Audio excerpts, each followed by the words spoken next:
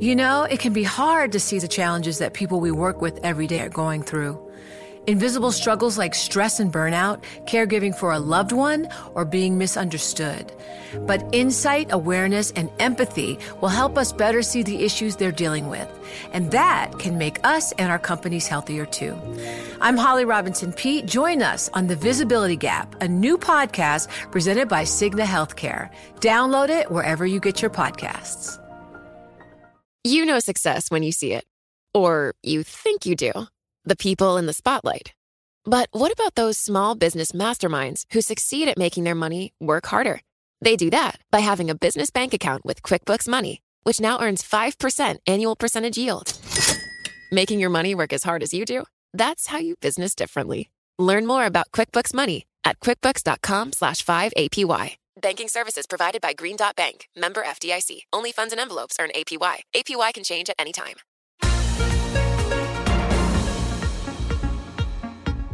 Welcome to the Bloomberg P&L podcast. I'm Pim Fox, along with my co-host, Lisa Abramowitz. Each day, we bring you the most important, noteworthy, and useful interviews for you and your money, whether you're at the grocery store or the trading floor.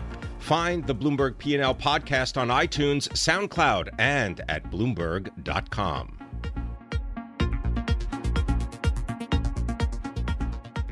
Well, talking about fake news is David Garrity, CEO of GVA Research. Thank you, David, so much for being here and sort of helping us understand how big of a problem the proliferation of some of this fake news is on a global level.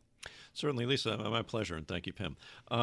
In terms of looking at the current election cycle, 2016, we didn't see the rise of this sort of unverified content being put out onto the social media. And if we went back to 2012, we were in a situation here where social media wasn't really at a point where the size of their audience was outstripping that of traditional news organizations. However, 4 years further down the road, things obviously have massively changed. And we're now in a situation where organizations such as the Pew Center have said that of their survey respondents recently, about 48% of them are relying upon social media as being their primary information source. However, social media organizations bend over backwards to say, we're not news organizations, we're technology companies. Well, the fact of the matter is, the size of their audience is now larger than traditional news organizations. They are, in effect, news organization because their audience treats them as such. However, given the fact that they're now adults, they don't wish to take on the responsibilities that would fall traditionally to a news organization. Which means they would not enjoy the protections of the U.S. Constitution as a news media outlet. And they will also say that they would be subject to libel laws. Well, that was where I was going to go with this, because we all recall the libel suit that was filed against Vice.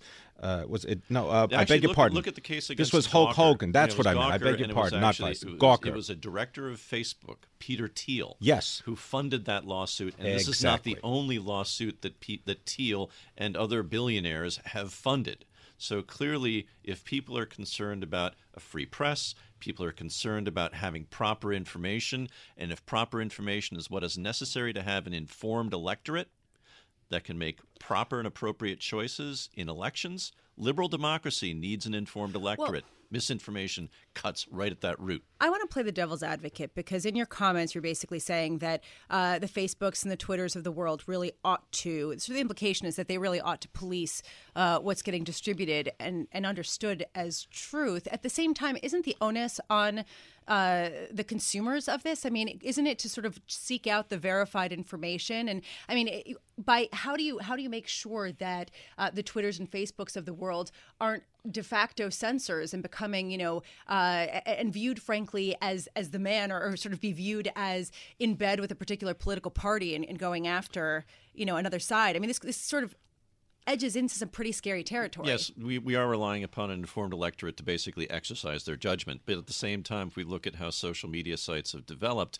their algorithms, their programming is developed in such a way as to show people what it is that they already like. The idea being, if the dog's eating the dog food, give them more dog food.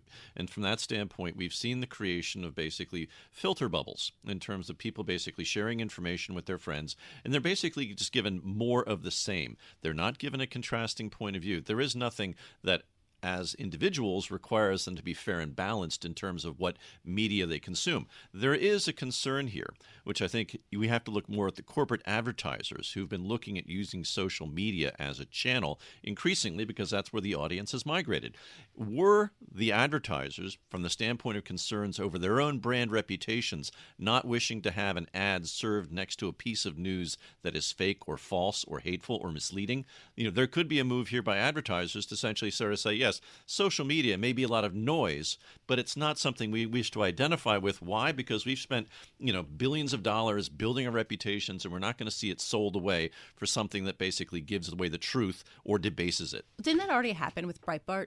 Wasn't there an ad distributor that removed its services from Breitbart, calling it hate speech? It was last week. There was something like this. I mean, there is starting to be some pushback, but it'll be curious to see whether it'll be. I was actually in a meeting recently with a fellow who was in charge of WPP Group, a very large global advertising agency, amongst the largest. And he was the one who was simply indicating that this was a likely response to fake news coming off this election, that he would basically go out and counsel the global advertisers that they work with to say, look, focus on reliable sources of media and information. From that standpoint, social media, like any other organization, has to pay bills. And if they don't get any money from advertisers, I think their tune will change. Well, let me just give you the detail here. The Breitbart example that you just offered, Lisa, it was AppNexus, and they deactivated Breitbart News after an audit of the site's content determined that it violated the advertising network's code of conduct banning hate speech. And great hate speech, but it didn't say fake speech. And I want to, David, how long have you been covering the technology industry? I mean, technology sector going back before the change of the millennium. Okay, so consequences, responsibilities. Do technology companies have a great track record when it comes to the social consequences and responsibilities? Because if they want those press freedoms, then maybe they're going to have to change the way that they charge. This is very true. And if we go back and look historically at technology companies, they tend to have a shorter lifespan, if you will, than other companies. But one thing that people have noted more broadly is that the lifespan of corporations has been contracting. But arguably, one would say technology companies lead in this regard. Typically, there has been a disposition on the part of managements or in early stage investors in technology companies essentially to build them for sale. Basically, pass the buck on to somebody else, the acquirer, to have the acquirer solve the problem. Some of the concerns that there have been in the case of social media companies is being concerned about how fickle the demographics of their audience was. Certainly, we've seen early age demographics going from, say, 15 to 24 have been migrating away from Facebook. They've been migrating more towards things like Snapchat. Obviously, we'll see how well that does with its IPO. But nonetheless, the audience is fickle. And from that standpoint, one would argue that there is a hands-off attitude in order to maintain an audience. And so as a result, this kind of disregard, if you will, for the niceties that news organizations need to follow have certainly led social media organizations, Facebook et al., to wander far afield.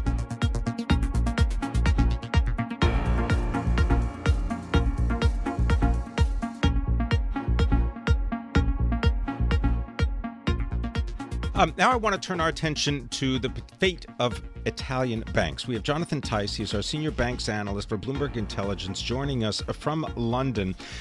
Jonathan, there is a referendum scheduled for December the 4th.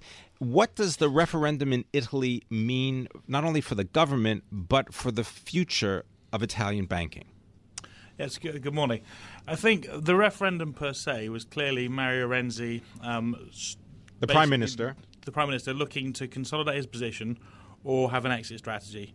And in terms of what it means for the sort of wider economy and the banks, if it's a no vote and Renzi does walk, then quite clearly all of the things the Italian banks, mostly via Unicredit and Monte Paschi, where most of the people are looking at the moment, are trying to do, they get set back. Confidence dwindles. We've already seen, for example, a €5 billion 50-year bond that was issued very recently by Italy. That's now trading at 85 cents in the euro.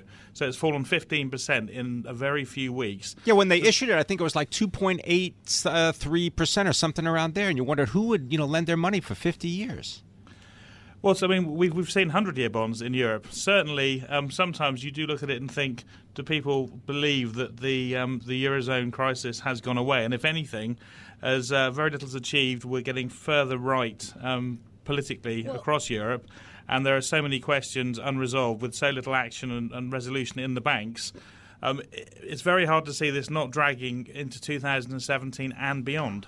Well, okay, so the Italian banks have been in trouble for a while. There are a number of them that are looking for some kind of solution that may, if possible, include some kind of government bailout. Again, that's not necessarily possible under some of the recent rules that have been implemented. But can you walk us through the direct mechanism by which the banks will suffer in a no vote for the referendum? In other words, walk us through kind of, is this a matter of yields on Italian government bonds blowing out, any of their holdings losing a lot of value, borrowing costs for them, ballooning? Is that sort of the mechanism by which this will lead to trouble for them? No, not really. I mean, okay. that's ancillary. That's part of it, because the Italian banks own several hundred billion of government bonds.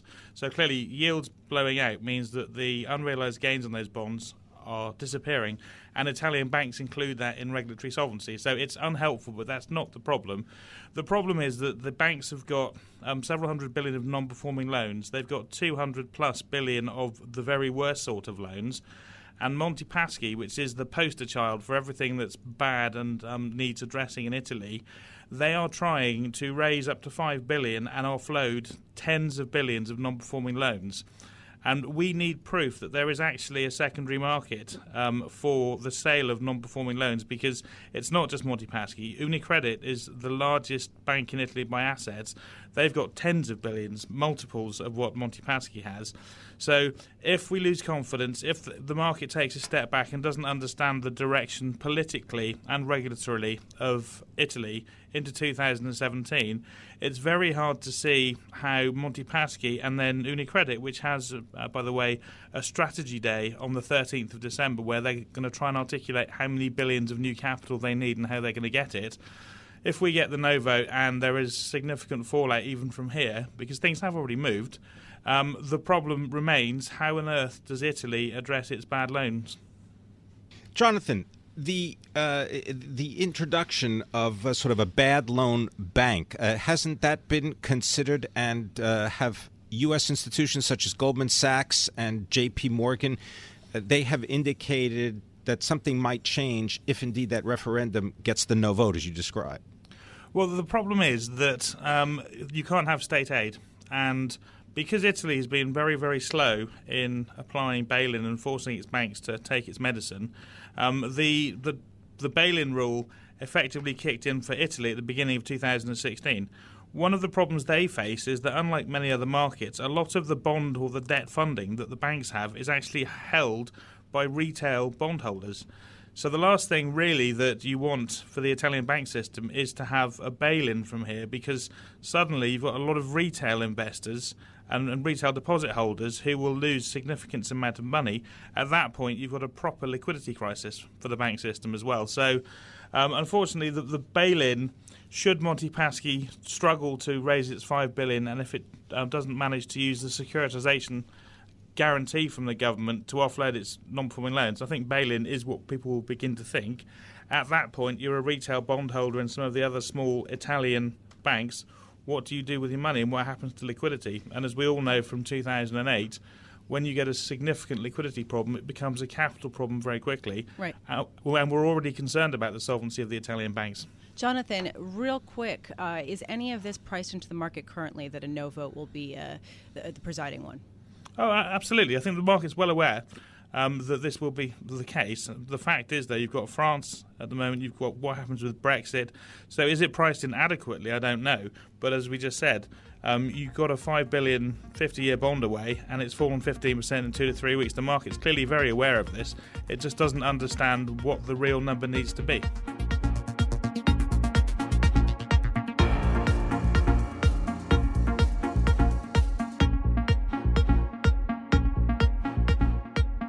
Lisa Abramowitz, something else happening today, taking place in Dallas. AT&T is set to reveal its new online video service. Of course, AT&T, the owner of the video streaming service DirecTV Now, it's the country's top pay TV producer. And we know that they also want to get into the content business. We don't know exactly whether AT&T will receive a regulatory approval for their pending acquisition. This is a good introduction, though, for our next guest, because AT&T has been behind this venture. Kun Gao is the co-founder and the general manager of Crunchyroll.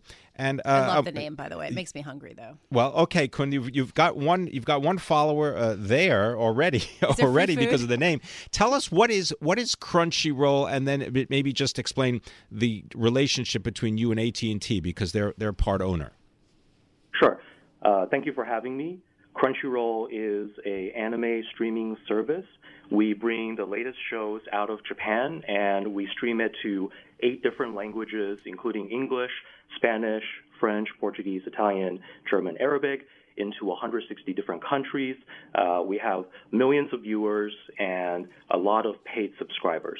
Our relationship with AT&T, they are an investor along with the Chernin Group into Otter Media, which is a digital media venture company, and that is a majority investor into Crunchyroll.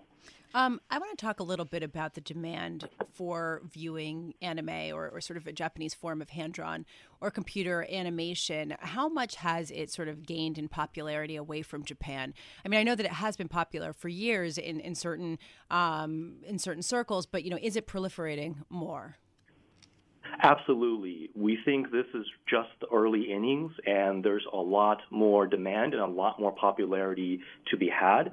What we've seen is that there's a lot of misconception about what is anime and generally animation.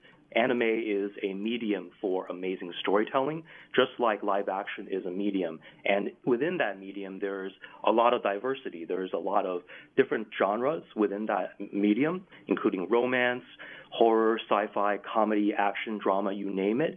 And there's just so much rich storytelling, amazing characters. I think that's what draws audience into it. It has been very much under the radar for a lot of years, but I think that's because it's mostly the fans who are into it, who are really in the know. And what we're really seeing now is that the fan base has grown, and they're the millennials today, and they're figuring out new ways to access this content, to engage with this content, and making it even more popular. Can you explain the financial background for Crunchyroll in the context of advertisements, but also in the context of you can have your own YouTube television channel now, and I believe that you can watch a lot of these types of programs in another format. How does Crunchyroll figure into this? How do you make money? Absolutely. So we're still really early innings into digital media, and we're still learning a lot. But I think one thing that we've learned and that's been validated across other different businesses in this space is that it takes a lot of capital to be able to make investments to create truly premium content. And premium content is what gets people to really engage and to get ultimately people to pay and subscribe to your content. Maybe because you've got like general discussion boards and forums about each individual character and episode. That's right. So the difference here is that comparing, for example, us to other services, there are a lot of services that are in the digital space that are basically something for everyone. What we're trying to be is we're trying to be everything for some people, the most passionate fans. And what we've seen is that with really passionate fans, for them, it's not just let's watch a video and let's watch a show and let's come back later. Once they engage with the show, they're absolutely engaging with everything else. They're going to the community, they're engaging in forums, they're transacting by buying merchandise and figures around the shows they're watching, they're going to physical conventions, they're just doing a lot more things and creating a lot more engagement and hopefully a lot more opportunities for monetization. How big is the online market for viewing anime? Right now, we have many millions of viewers. over the U.S. as well as the rest of the world. We think that there's still a lot more potential. Ultimately, we think that anime is one of the ways that millennial audiences really want to engage with digital content, and they really embrace it, and they really can relate to a lot of the characters, a lot of the stories that are being told, and they think it's a lot of fun. You know, I want to bring up something we talked about earlier in the program when we were talking about social media sites and whether they ought to be getting involved in some of the conversations or preventing speech that might be either hate speech or, you know, if there's something that veers into some kind of inappropriate territory. I mean, do you guys have some kind of approach to that?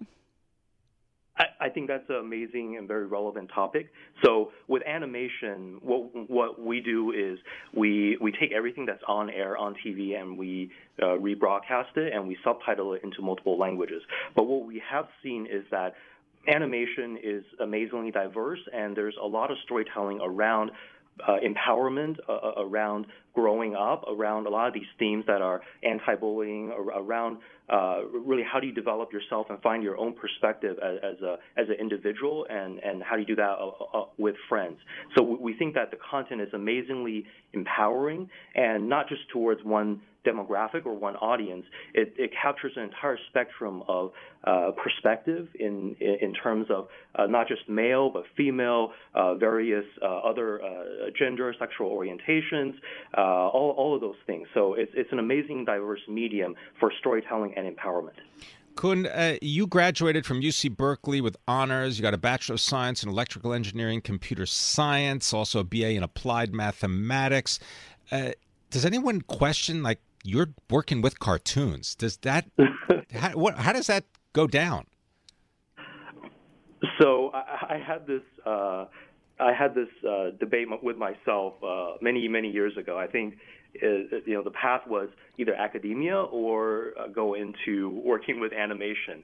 And I think the great thing about animation is we're able to bring through Crunchyroll amazing storytelling that touches many millions of people in meaningful ways. And I think that's ultimately very impacting and very, very rewarding for me personally, as well as to be able to reach so many people and to be able to impact so many lives. Yeah. Kun Gao, co-founder and general manager of Crunchyroll, coming to us from San Francisco, talking about the movement of anime to the United States. This is Bloomberg.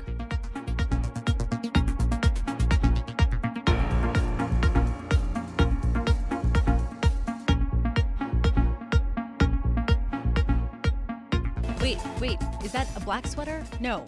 Do I want to get that microwave? Wait, do we have to be on the radio? Oh, yes, that's right. I'll stop shopping.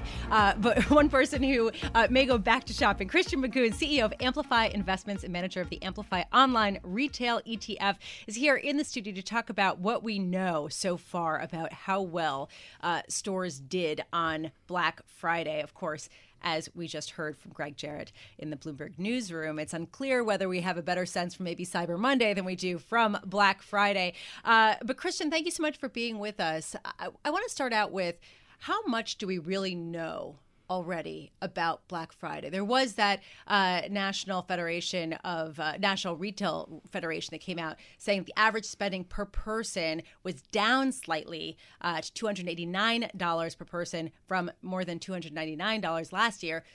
How accurate is this? Yeah, I think it's fairly accurate. Big data is now emerging in the retail scene. It's less about opinions, and it's more about gathering all these streams of data into quick analytics. And I think that's correct. I think consumers haven't spent as much so far this year. And I think it's probably due to the fact that these deals have been extended before Black Friday and even after Cyber Monday. So I think there's less urgency to go out and make your purchase on that single day or wait for Cyber Monday today. And that's impacting, I think, some of the swiftness of the sales. But I think they're still going to be there. And it's clear the big winner here is online retail versus brick and mortar.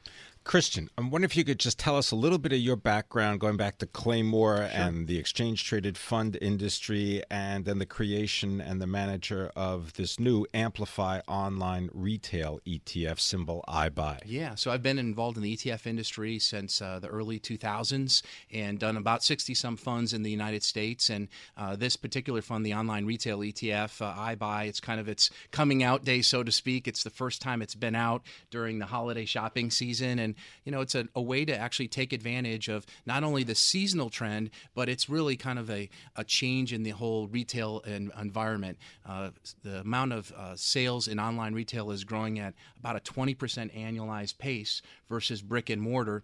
And that's a trend many investors don't have exposure to in the traditional brick and mortar exchange traded funds out there. So iBuy offers that focused exposure, and today's like it's a holiday, so to speak. Well, because I was looking at the companies that are in the ETF, the iBuy. Okay, Etsy is like a major position. PetMed Express, 1-800-Flowers, Overstock, Nutrisystems, HSN.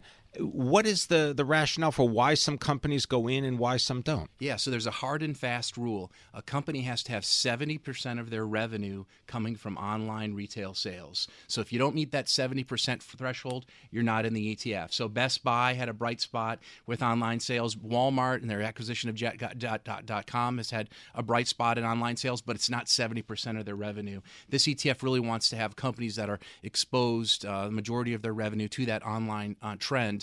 So, believe it or not, Pim, Amazon is not even in the top 10 holdings here. But when you look at these companies like Etsy or PetMeds or 800-Flowers, they've had some unbelievable performance. And a lot of it has been fueled, we believe, because they're available online, and that segment is just growing markedly. How concerned are you about their share falling markedly when the biggest retailers figure out how to better sort of negotiate their transactions online? Yeah, it's clear that, Walmart, for example, is, doing some strategic acquisitions. I think where the ETF could benefit is some of the merger and acquisition potential. So some of these companies will get taken out by these broad-based retailers that are brick and mortar because they have to. I think these companies will benefit because of the consolidation that's going to happen in the physical space, whether that's in terms of employees or square footage. But I think these companies not only should benefit kind of this growth. We're only doing 8% of all sales online right now. Estimates are that it goes to 50% by 2030. So we're seeing a global trend that's much more than one single day.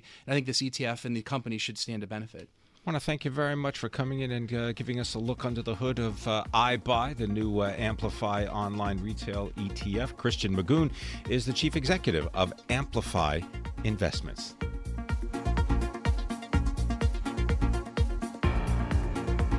Thanks for listening to the Bloomberg P&L podcast. You can subscribe and listen to interviews at iTunes, SoundCloud, or whatever podcast platform you prefer. I'm Pim Fox. I'm out there on Twitter at Pim Fox. I'm out there on Twitter at Lisa Abramowitz1. Before the podcast, you can always catch us worldwide on Bloomberg Radio.